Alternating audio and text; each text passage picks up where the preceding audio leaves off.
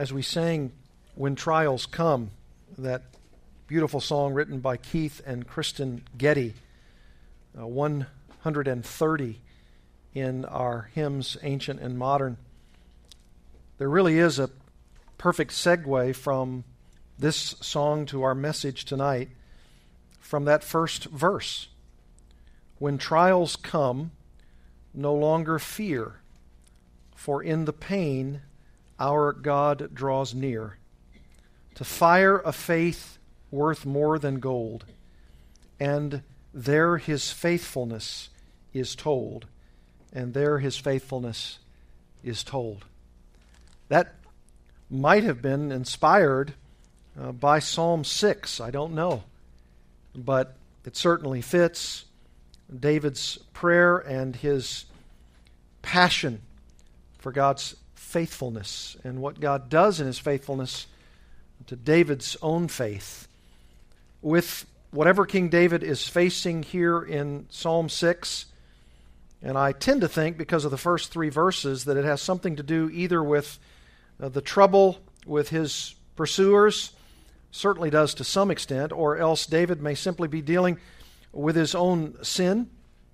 He nevertheless goes directly to God in order to receive manifold grace for his need. And I think that is the cry of all Christian hearts, that we ask God to give grace in our time of need.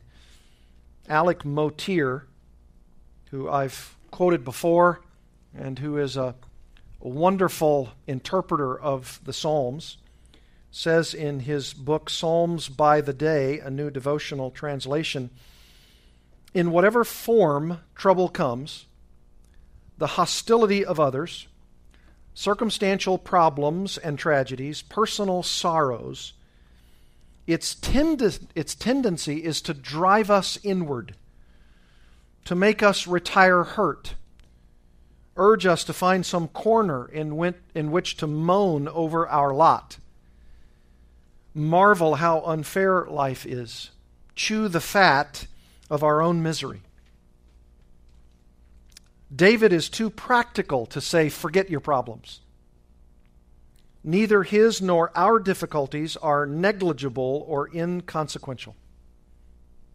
No, Alec Motyer says, don't try to forget them, but rather face and describe them, as these Psalms do.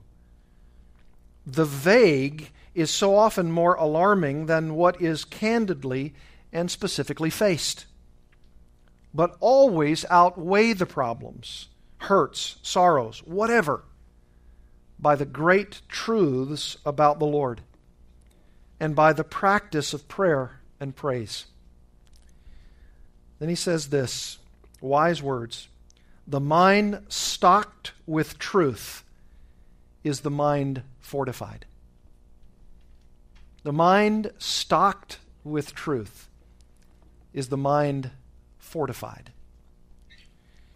Indeed, we must stock our minds full of truth so that they are fortified against anything that comes against us, or even as a way to avoid the sin that can so easily beset us. Maybe we don't have to choose between an attack on David by his enemies, the latter part of this psalm certainly speaks of that, or David's own sin, which the first part of this psalm speaks about. Because each of these features of the psalm could be true at one and the same time. You have pursuers, and you're asking God to help you with them. You have those that are blaming you. You have those that are attacking you. You have those that are attempting to malign you and to abuse you. And sometimes when that happens in our lives, we have the tendency to sin in response, to have bitterness, to have anger, to have rancor in our hearts against those who would mistreat us. And so, really, either of these cases, the trouble of pursuers or the sin as a result of responding to such pursuers, or both, it's here. And we have in Psalm 6 what we might call, at least in some ways, a lament psalm. The Psalms are filled with these kind of lament songs.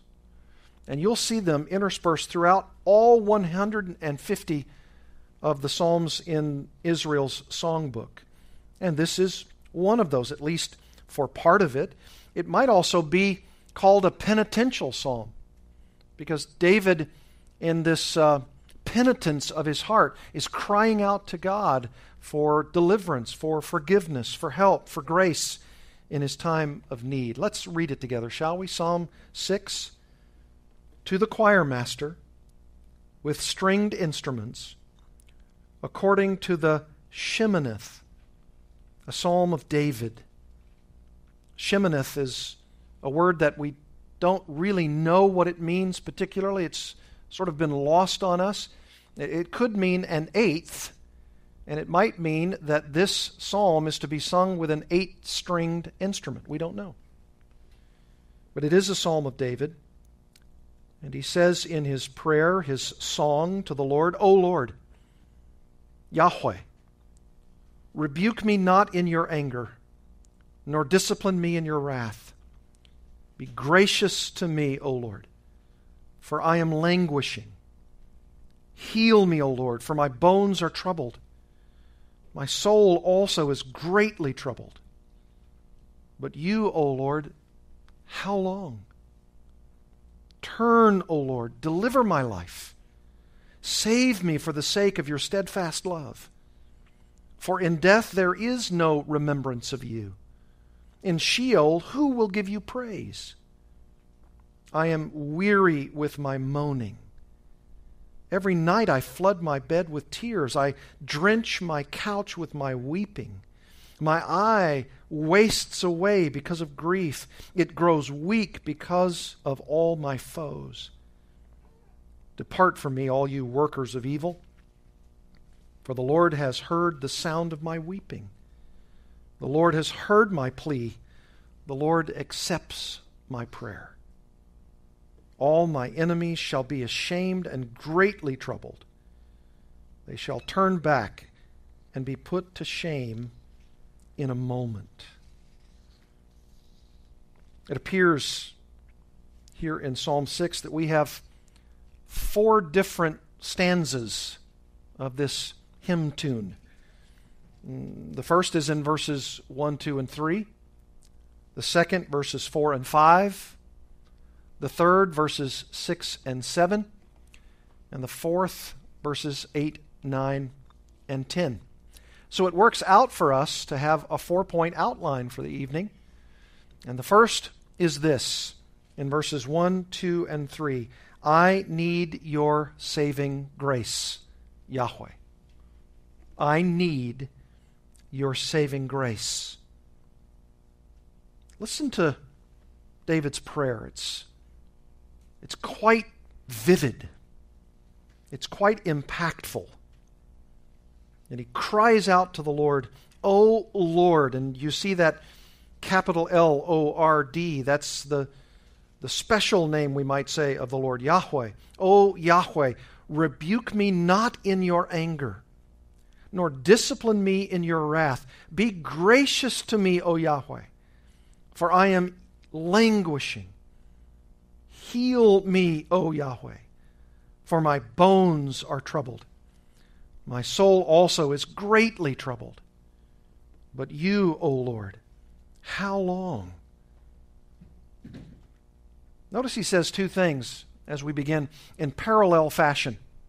He says, O Lord, not in your anger rebuke me, not in your wrath discipline or chastise me. There's some parallelism there. Not your anger rebuke me, not in your wrath chastise me. And that's his first declaration in this psalm. Something's going on in David's heart. There's some sin there. There's some sin that's lurking in the shadows of his heart, or maybe out front.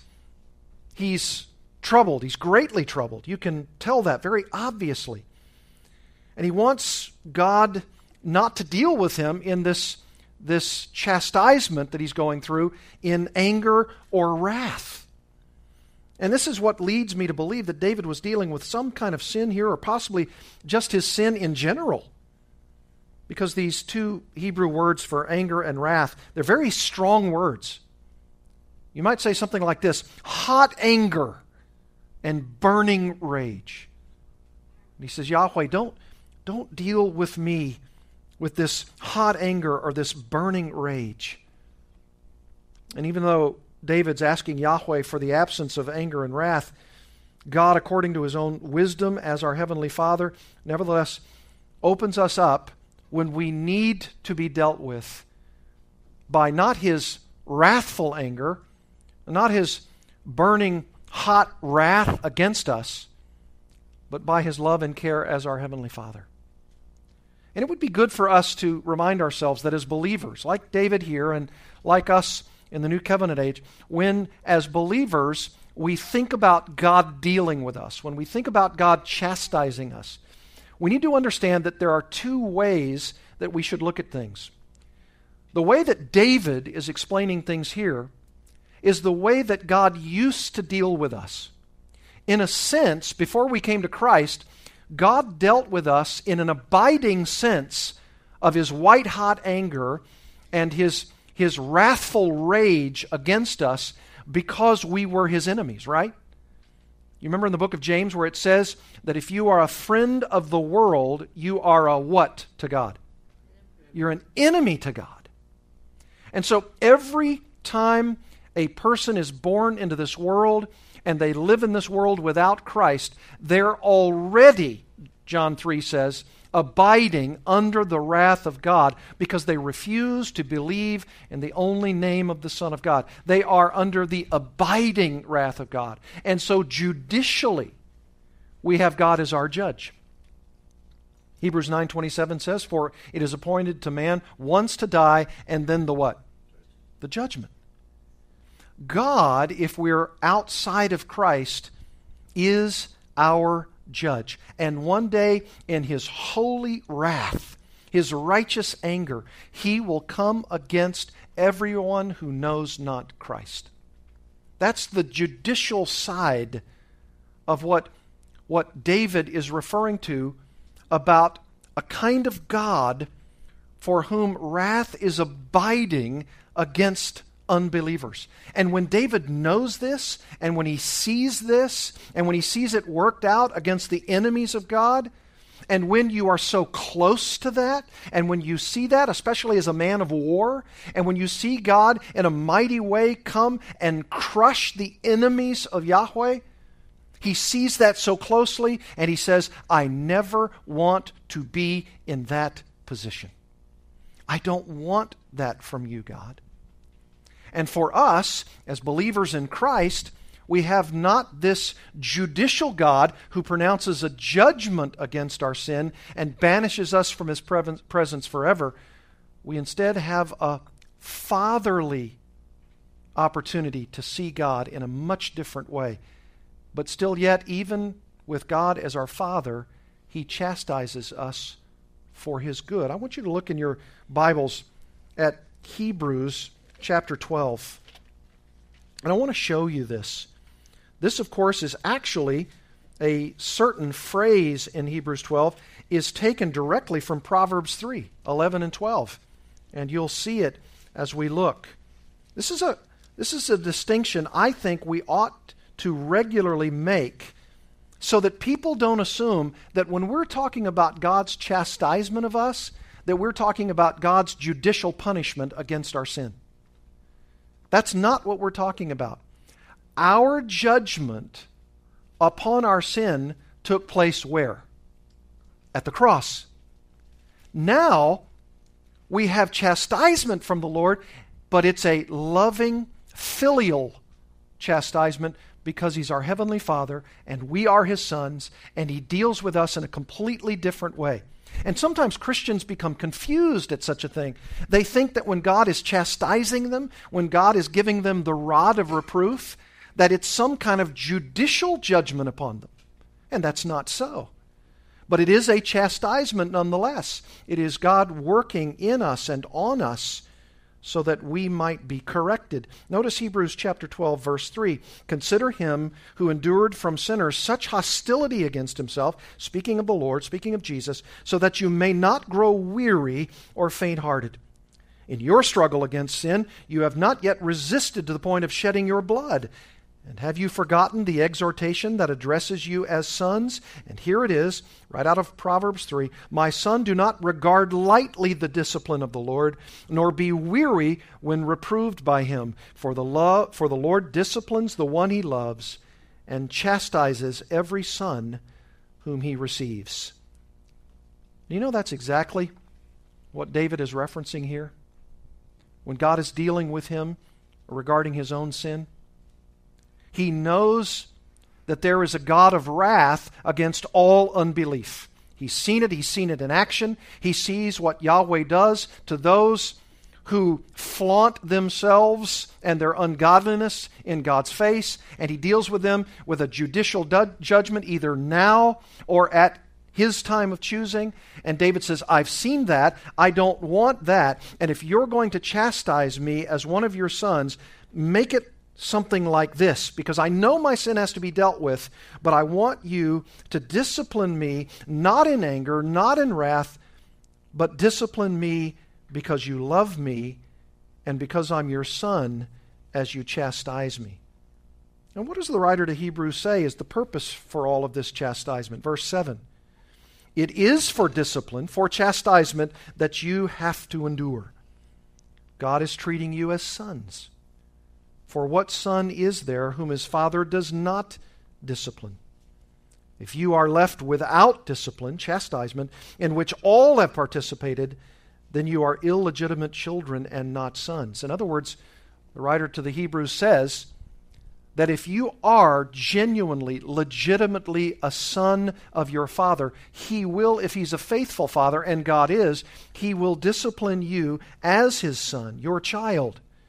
And if he does not, if you escape the rod of reproof from your father, then it only proves that you're an illegitimate child and not a true son. He says in verse 9, besides this, we have had earthly fathers who disciplined us, and we respected them. Shall we not much more be subject to the Father of spirits and live? Speaking of the Heavenly Father, the Father who created us, who is the Father of our spirits, our lives. For they, speaking of earthly fathers, disciplined us for a short time as it seemed best to them. But He, our Heavenly Father, disciplines or chastises us for our what? For our good, that we may share His holiness. You know, that's a perfect application of what David is saying here in Psalm 6. I don't want that white-hot anger, that wrathful vengeance that you put on the wicked who don't know you. But if you're going to chastise me, even for my sin, and I acknowledge it before you, may it be so that I would share in your holiness. Verse 11, for the moment, all discipline, all chastisement seems painful rather than pleasant. And boy, isn't that true. But later, when it's done its work, when it's run its course, it yields the peaceful fruit of righteousness to those who have been trained by it. That is such a parallel that it's striking to me to Psalm 6. That's what David is saying here. O Lord, rebuke me not in your anger, nor discipline me in your wrath. Be gracious to me, even when I know I deserve your filial chastisement. Be gracious to me. O Lord, for I am languishing. I'm pining. I'm withering away. He's saying, in effect, I need your saving, sustaining grace because I'm wasting, I'm withering away. We don't know what this sin is. We don't know what combination of sins these are. We don't know if it's that which David is doing in responding to his accusers, to his pursuers. Could be his son Absalom. Could be those who want his life. It could be that David is crying out to God, and it doesn't appear as though God's answering him. and then David becomes himself angry in response. We don't know if it's the sin of Bathsheba and the killing of Uriah. We don't know if it's the ungodly numbering, taking the census that was foolish, to which David ultimately said, I agree, I shouldn't have done that. We don't know if it's some other sin in his life or sin in general, but what we know is that when he's talking to God, when he's praying to God, he says, be gracious to me. Would you give me grace in my time of need? I know none of you have ever asked that. None of you have ever said, I've got a need, and I need grace. Have you? You have? Well, then, David's your model. David's your example. David is your Christian cousin, as it were. Your believing voice that gives voice to your cry, to your plea, to your request for help. And this is why David is such a friend to us. I said earlier that this might very well be a penitential psalm. Look at Psalm 32. You probably know this psalm quite well. Psalm 32, there are several penitential psalms. Not everybody's agreed on exactly which ones, but I think everybody is generally agreed that Psalm 32 is. This is a maskil, a song of David. And he says this, blessed is the one whose transgression is forgiven, whose sin is covered. Blessed is the man against whom the Lord counts no iniquity, and in whose spirit there is no deceit. For when I kept silent, my bones wasted away through my groaning all day long. Is that familiar with several of these early psalms here? Including Psalm 6. Yes, they are. For day and night, he says in verse 4, your hand was heavy upon me. That sounds like chastisement, right? Discipline. My strength was dried up as by the heat of summer. But notice what he does. Verse 5, I acknowledged my sin to you, and I did not cover my iniquity. I didn't try to hide it. I said, I will confess my transgressions to the Lord, and you forgave the iniquity of my sin. Therefore, let everyone who is godly offer prayer to you at a time when you may be found. Surely in the rush of great waters they shall not reach him. You are a hiding place for me. You preserve me from trouble. You surround me with shouts of deliverance. And how does he respond? He says, I will instruct you and teach you in the way you should go. I will counsel you with my eye upon you. Be not like a horse or a mule without understanding, which must be curbed with bit and bridle, or it will not stay near you. Many are the sorrows of the wicked, but steadfast love surrounds the one who trusts in the Lord. Be glad in the Lord and rejoice, O righteous, and shout for joy, all you upright in heart. This is another penitential psalm. Psalm 51 is another. We won't take time to read it, but you know that's directly related to the sin of Bathsheba, the killing of Uriah. And David's such a friendly answer for us in the prayer of God's grace for our need, because we can count on David to be honest, we can count on David to be real, and we can count on David to go to the source who is that God of grace. That's who David is. And you and I can relate to that. And that's why these Psalms are so wonderful for us. How many of you have gone through the experience of dealing with some kind of sin in your life, something that you know is displeasing to the Lord, and you've sought him out, and you've acknowledged, like Psalm 32, I acknowledged my sin to you, and my iniquity I didn't try to cover. And you saw that grace in your time of need. You received God's forgiving favor. You asked him for forgiveness, and he granted it to you. Maybe you were like David, languishing. Maybe your body Psalm 32 was wasting away. Maybe you even had physical implications of covering your sin, at least for a time, and then you let it all out. And it was almost as though God was beginning to forgive you on a spiritual level and also heal you on a physical level. David admits, I'm languishing here in Psalm 6:2. Heal me, O Lord, for my bones are troubled. And then notice what he says in verse 3. My soul is greatly troubled. He's in a bad way. He's communicating the totality of his suffering. It's affecting all or every part of him. His physical life, his spiritual life. And that's what sin does, right? He even begins here in verse 3 to speak in an intensified way. My soul is greatly troubled. And he's contrasting the greatness of his trouble, the vexing of his soul, the languishing of his heart, with God's silence.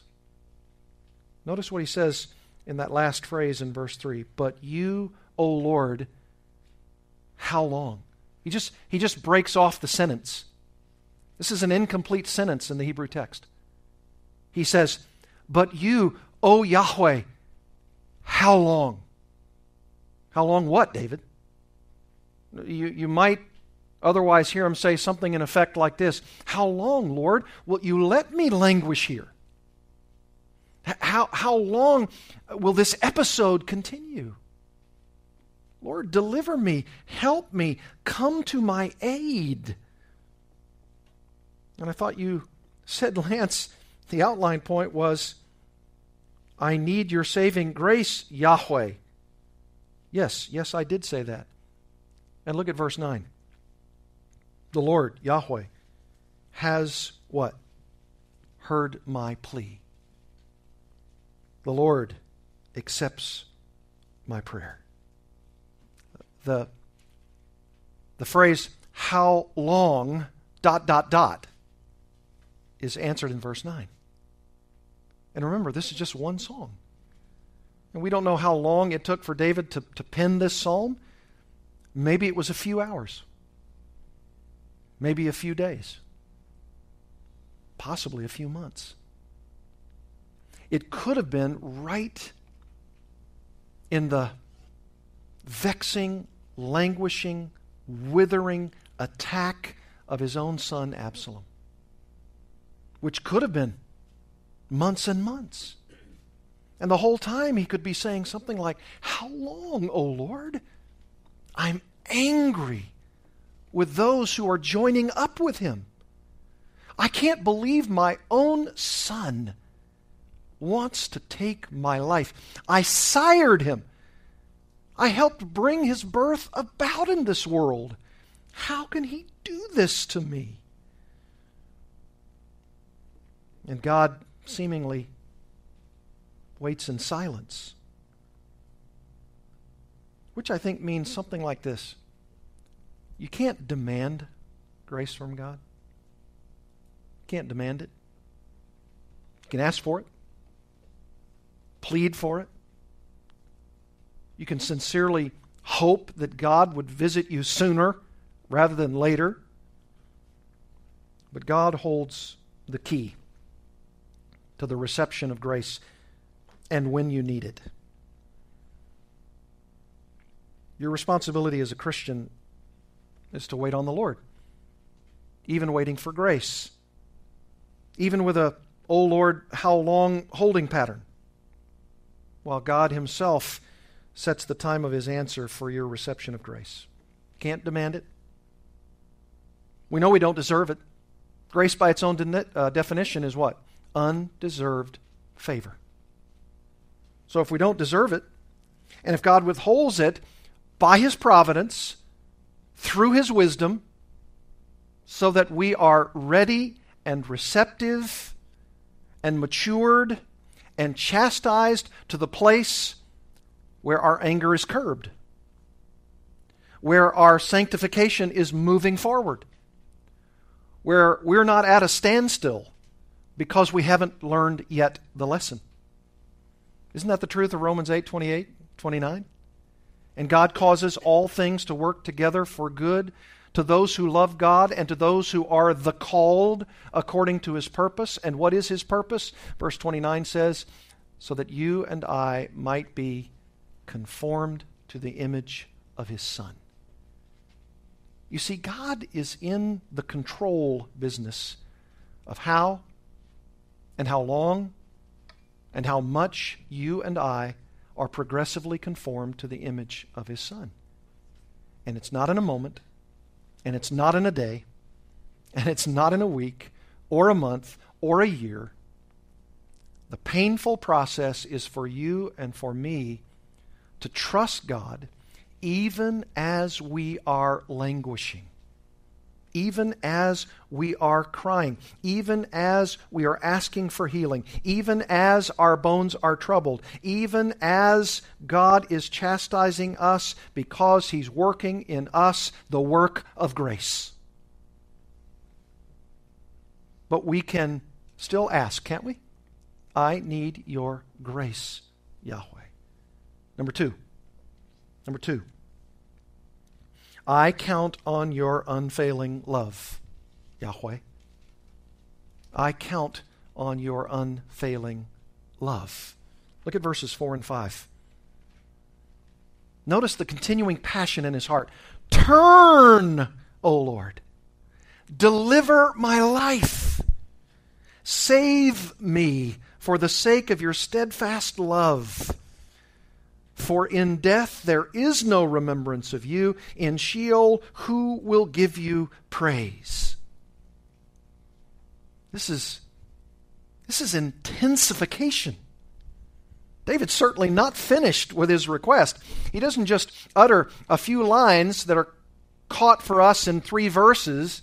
He continues on. He's continuing to go before the Lord. He continues to ask the Lord to give him grace.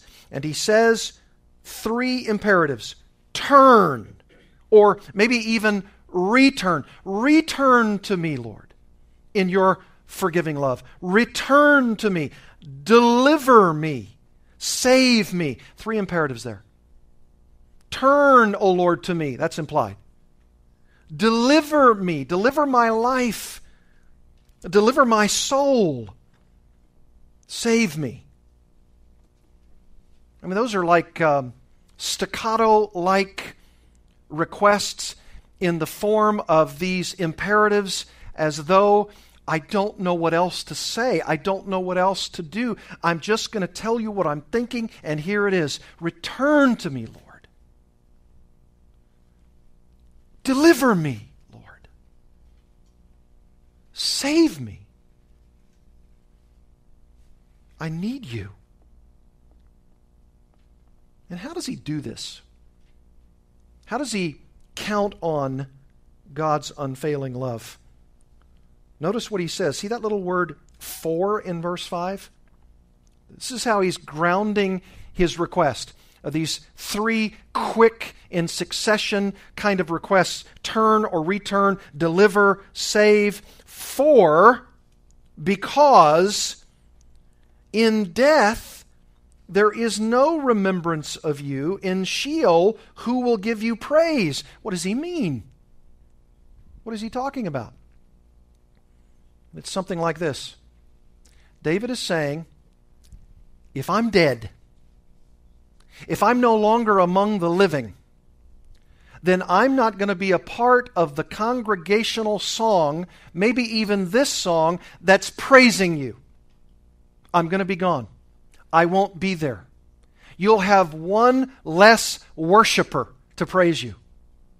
And so I appeal to you that you forgive me, that you restore me, that you cover my sin, so that we can remember this moment, and I will gladly go inside the congregation, in the house of the Lord, and I will give testimony that you have in fact returned to me, that you have delivered me, that you have saved me from my enemies and my own sinful response about those enemies, and I will give testimony to what you've done. And I'm not going to leave anything out.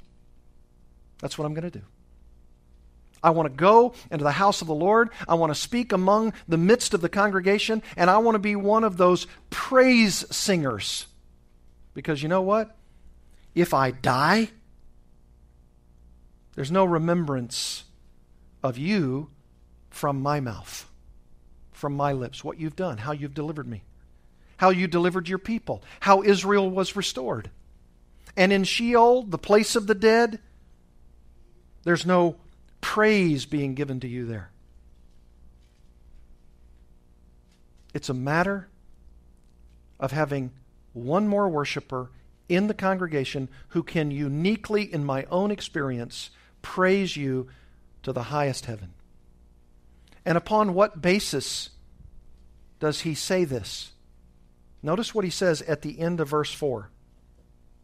Save me, and here's another 4, for the sake of your steadfast love. I am appealing to your covenant faithfulness to me. You see that word steadfast love there? It's one phrase in the Hebrew text, and it's that marvelous word, that rich word, hesed. Hesed. And it's variously translated in our Bibles. Some translate it covenant love, loyal love, loving kindness, faithfulness, etc. And it means this: God's unwavering faithfulness to His covenant promises to His people. You know what David's doing? He's not trying to barter with God. He's not trying to manipulate God. He's not trying to do anything in a manipulative way. Here's what he's doing. I make an appeal for you to cover my sin, to return to me in grace, to deliver me, to save me from my enemies and my own sin as a result of my wicked heart. I'm appealing to your unfailing love, your covenant, your promises. And you know, throughout Old Testament history, you have all of these Bible characters, these personalities saying something similar. God, it's not as though I'm saying, again, manipulatively, I'm expecting you, I'm demanding of you. Remember, it's grace. Remember, it's undeserved favor. But they are nevertheless saying, this is actually consistent with your character. This is true about who you are. I'm basing my request upon your name, your character, your faithfulness. This is what you said you would promise to do. I count on your unfailing love, Yahweh. I need your love. I need your grace. It's my time of need. And you promised that you'd be faithful and loyal. Alan Ross, fine commentator on the Psalms, says it this way: the loyal love of the Lord is the reason he, David, should be delivered. Not simply because he has a covenant that is characterized by God's faithful love to his people, but because the covenant promises of the Lord's loyal love would fall into disrepute if he did not demonstrate them by delivering the sufferer. He's actually saying, does David, Lord, I don't want your character besmirched by the nations, by the pagans. I don't want your character, your unfailing love, your promises that you made to fall into such disrepute that the pagans are saying, who is this God? Come on. He said he was going to save you. He said he was going to deliver you. Do you remember when Jesus was on the cross and those pagan centurions were saying, come down off the cross. Save yourself. Isn't that what you said about yourself, that you're the king of the Jews? Hey, he can't even save himself. Aren't you glad he didn't choose to do that? Aren't you glad when, in one of those moments of the unjust trial, he was being impugned and criticized and slandered, and his only response was, I could call down a legion of angels. But he withheld it because he knew he was following God's plan. You see, David isn't trying to one-up God. He's simply saying, I don't want your character to be besmirched to a watching world. I just want you to be true to who you said you are, and I believe you are. David has no other basis on which to make his appeal than God's faithful love, but he needs no other. God's faithful covenant love is sufficient.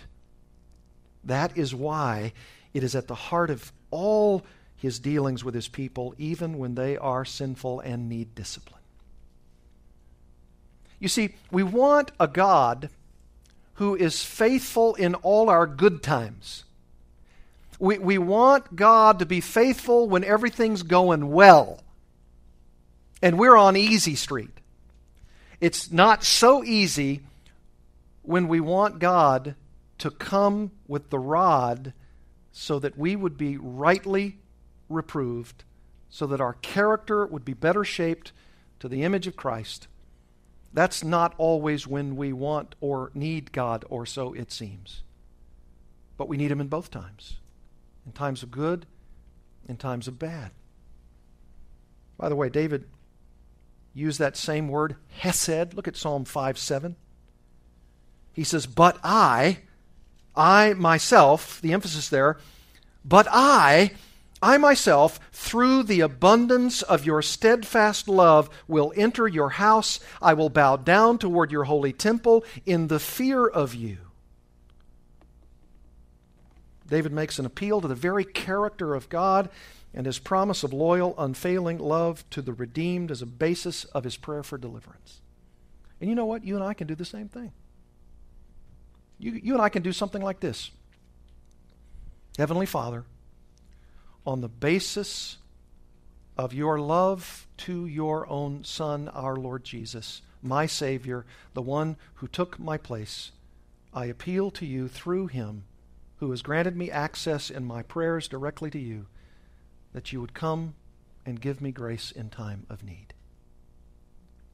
Will you come to me in this time of my need by and through Christ? Will you come to me, your covenant faithful Son, your covenant faithful Son?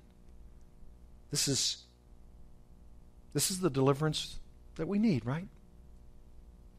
Going through trials, tests, challenges, sin, disobedience. It's been weighing heavily upon you. Your body might have even be taking some of the blows of your spirit and mind, and you're not as physically robust as you otherwise would be. Going through those challenges. The story is told that during the Revolutionary War, a young officer in the British Army, before embarking for this country with his regiment, became engaged to a young lady in England. In one of the battles of the Revolution, the officer was badly wounded and lost a leg. He accordingly wrote to his affianced bride, telling her how he was disfigured and maimed, and so changed from what had been what she had last seen him, and they had plighted their troth, they had planned their wedding, that he felt it is his duty to release her from all obligation to become his wife. He'd been maimed, he'd been torn asunder, and he thought, I should release her from the obligation to marry me. The young lady wrote an answer no less noble than that which she had received from the young man. In this letter, she had disavowed all thought of refusing to carry out the engagement because of what had happened to her fiancé in battle, and said that she was willing to marry him if there was enough of his body left to hold his soul. You know, when I read that, I thought, half of that is true. Here's the first half that's true. That's a picture of God's unfailing love, seen in the personification of that woman who says, I said I would marry you. I have in my heart married you. And regardless of what's happened to your body, if there's enough of your body to hold your soul, I'm in. I'm committed. I will love you. Is that the unfailing love of God toward us? I committed to you. I will do this for you. That's my unfailing love. You know the part that I think probably isn't true? While God's loyal love is even greater, of course, than this woman's loyal love, and David is actually unlike the wounded soldier in that he actually bases his request for continued loyal love from God because of God's faithfulness to his promises. And he doesn't do what this wounded soldier did. I release you from any obligation. You know what David does? He does the opposite. Lord, I don't want to release you from your obligation. I need your grace. I need your love. I don't want to write you a letter and say, because of my maimed and torn sinful condition, I release you from all obligation to love me and to care for me and to be committed to me. No, he does the exact opposite. Lord, I'm actually coming to you and I'm saying, please fulfill your obligation. Please. If this is consistent with your character, the character of an unfailing, loving God who keeps his covenant promises, then please do it now. Please do it now. I do acknowledge I am maimed and torn in sin, but I need you now. I need you to obligate yourself to your own promises if you would so do that for me by your grace. Let me ask you tonight, is that the kind of loyal love that you long for from your Heavenly Father? There's no greater love. It's greater than any love of a wounded soldier and a waiting fiancé, because it's based on God's decree. I will set my love upon my elect, and I will love them forever, even through their sin. And with my chastising hand, I will love them forever. Number 3, I pour out my heart to you, Yahweh. I pour out my heart to you. David's not finished. Look at verses 6 and 7. I am weary with my moaning. Every night I flood my bed with tears. I drench my couch with my weeping. My eye wastes away because of grief. It grows weak because of all my foes.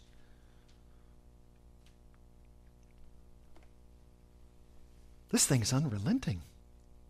Have you ever had a trial like that, a test? Have you ever dealt with your own sin and it just doesn't seem to be released from you? Or maybe the sin is released from you, but it's the consequences that are the problem. Yes, I sinned against the Lord, and it seems as though I'd like to put it 1,000,000 miles from me, but I can't because I live in the reality of the consequences that I've created for myself. And they are daily reminders of my sin. You know, I've seen those from the counseling room in which a spouse has been unfaithful to their wife or to their husband. And it has dogged them, even though forgiveness has been sought, forgiveness has been granted. But the consequences of that can reach for many days.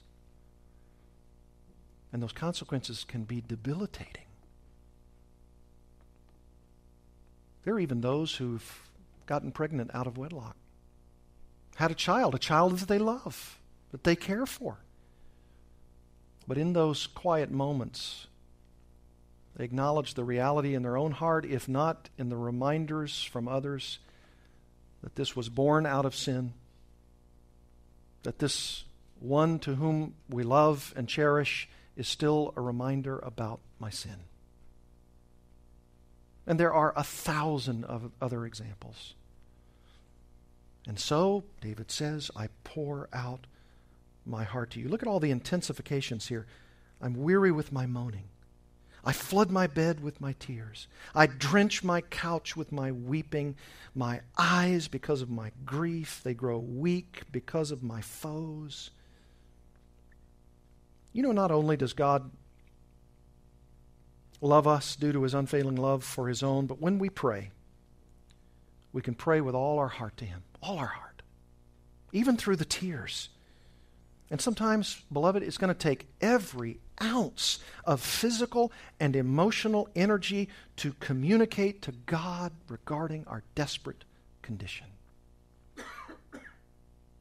And by the way, when you experience that, when you do that, could I hasten to encourage you? That is normal.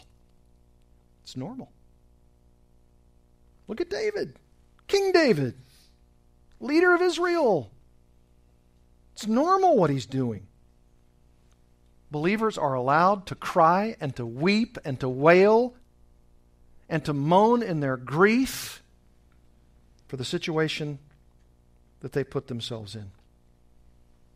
And it's in the inspired record of Psalm 6 that God wants us to come to him with every thought of the desperate needs we think we have. It's here. I'm not saying rejoice in it. I'm saying be honest about it. It's normal.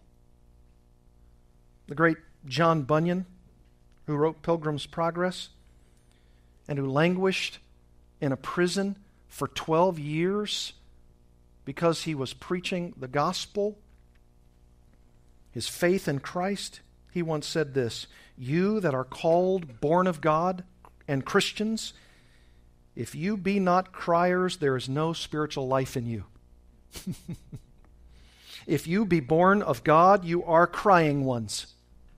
As soon as he has raised you out of the dark dungeon of sin, you cannot but cry to God. You know, the challenges of this life and the dealing with our sin and the pursuers who attack us, it is unrelenting, it seems. And when you and I experience these things, and when we're just grappling, not with anybody else, but with our own sin and our own hearts and our own minds, and we know the disappointment and the grief and the failure of doing such a thing, sometimes there's no other recourse but to cry, to wail, to weep, to mourn. Blessed are those who mourn. Blessed are you when you cry out to God. Here's a psalm that gives you, in a sense, license to do so. David's effusive tears are there so that they can be captured in God's bottle. And God could sprinkle his grace all over those tears. It's not a dishonor to God to be normal. Now, what you need to be careful of is that very last phrase of verse 7. It grows weak because of all my foes. So God, wipe them out. Debilitate them. Destroy them. Denounce them. And in fact, give me a sword and I'll do it myself. No, we know, Romans 12, other passages. We're not to retaliate and be our own vigilante force. We're to trust God. We're to pray for those enemies who malign us, right? You know what David is saying, at least here? I'll do everything you tell me. I'll do everything you say. But I do tell you about my being weak because of all my foes. And if you tell me, and of course in that economy, if God had told David specifically through Nathan or some other means, then God would have been commanding him to do something. For us, here's our response. I know I have foes. I know I have enemies. I see the enemies of God. I see the encroaching nature of Islam in our world. I see all of this. And if you want me to do something, I shall. But here's what I must do. Here's what I know I can do. Pray for my enemies. Pray for those who persecute you. Turn the other cheek if you must. But trust God and allow God and leave room for the wrath of God so that he can exert his vengeance in his time and for his purpose.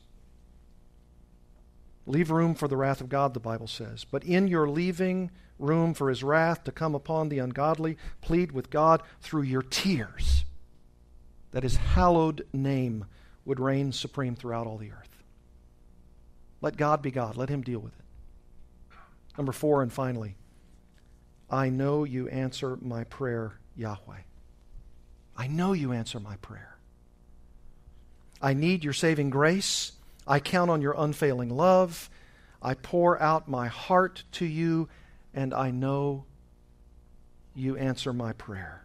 Look at what he says in verses 8, 9, and 10. Depart from me, all you workers of evil, for the Lord has heard the sound of my weeping. Praise God. The Lord has heard my plea. Praise God. The Lord accepts my prayer. Maybe he says this 3 times because he'd said earlier, turn, deliver, save. And now he's saying, the Lord has heard the sound of my weeping. The Lord has heard my plea. The Lord accepts my prayer. It even speaks in the present perfect verbal aspect of these Hebrew terms. The present perfect, verse 9, present perfect, first part of verse 9, verse 8, and then first part of verse 9, and then the progressive perfect, latter part of verse 10. The Lord has heard the sound of my weeping. The Lord has heard my plea. The Lord accepts my prayer. It's as sure as when Jesus himself said, depart from me, you workers of evil. It's as sure as that. It's as sure as if Jesus was doing it himself. David's that confident. He's that sure. He's that assured of God's answer. You know, and when someone says, but wait a minute. If David is saying that he's as sure and assured that God is going to deal with the wicked, that he says, the Lord's heard me, the Lord's going to answer my plea, the Lord's accepting my prayer, then David is saying he is going to get those guys. But wait a minute. I thought you said in verses 1, 2, and 3 that David was actually dealing with his own sin. Well, here's the answer, and it's repeated several times in the Bible, like, for instance, the book of Habakkuk. Habakkuk comes to God, and he indicts God, as it were, and says, wait a minute. I mean, here's our people, and I know that they've been involved in sin, and I know they've brought to some extent these things upon their life, but you're using a wicked nation against your own people. How fair is that, God? And doesn't God say, wait a minute, isn't my sovereign prerogative to use whatever means at my disposal, even using a wicked people to judge my people? Because guess what? After I use them as my own instruments, I will also judge these wicked people. I have the right to do so. And what David is saying is consistent. I know I've got my sin. I know I've been angry and vicious about my response to them. I know my sin is ever before me. I know I've got a wrong attitude. I know I have bitterness in my heart. But I also know this. After you use these wicked people, including possibly my own son, against me, you'll deal with them in your time. You're going to deal with your people through wicked people, and inevitably deal with those wicked people who will get their just deserts. That's good theology. And that's what David's saying. In fact, notice how he ends. Verse 10. All my enemies shall be ashamed and greatly troubled. And I can't help but see the irony. They're going to be greatly troubled because he says about himself in verse 2, heal me, O Lord, for my bones are troubled. My soul also is greatly troubled. And now my enemies shall be ashamed and greatly troubled. They shall turn back and be put to shame when? When? In a moment. And you know what that means? In the swift twinkling of an eye. When those wicked people who are all about doing their wickedness to David, they're going to get their comeuppance. They're going to get their judgment. And it's going to be quick. And it's going to be massive. And it's going to be clear who's done it. And isn't the history of those who are dealing with Israel strewn all over the landscape of human history because God ultimately dealt with them, every single one of them? Yes, every single one of them. So, I ask you, as we close tonight, what does prayer really do? What does this prayer of grace really do? Come on, does it really work? Is it really effective? What does it really do for us? Dale Ralph Davis, as we close, says this: prayer doesn't change things, but prayer lays hold of God who changes things, and who in prayer changes you. And sometimes in the midst of it all, He gives you the assurance that your plea has been granted. There will be many of the Lord's flock, post-David, he says, who also come with the sound of their weeping and will need the assurance that God will see their tears. And why shouldn't He? Why shouldn't He see their tears? For He has given them a Savior who in the days of His flesh offered up both prayers and supplications with loud crying and tears, Hebrews 5:7. And He was heard. And so shall you and I be heard. Let's pray.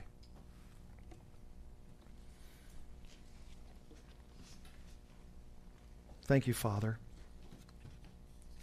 for hearing us,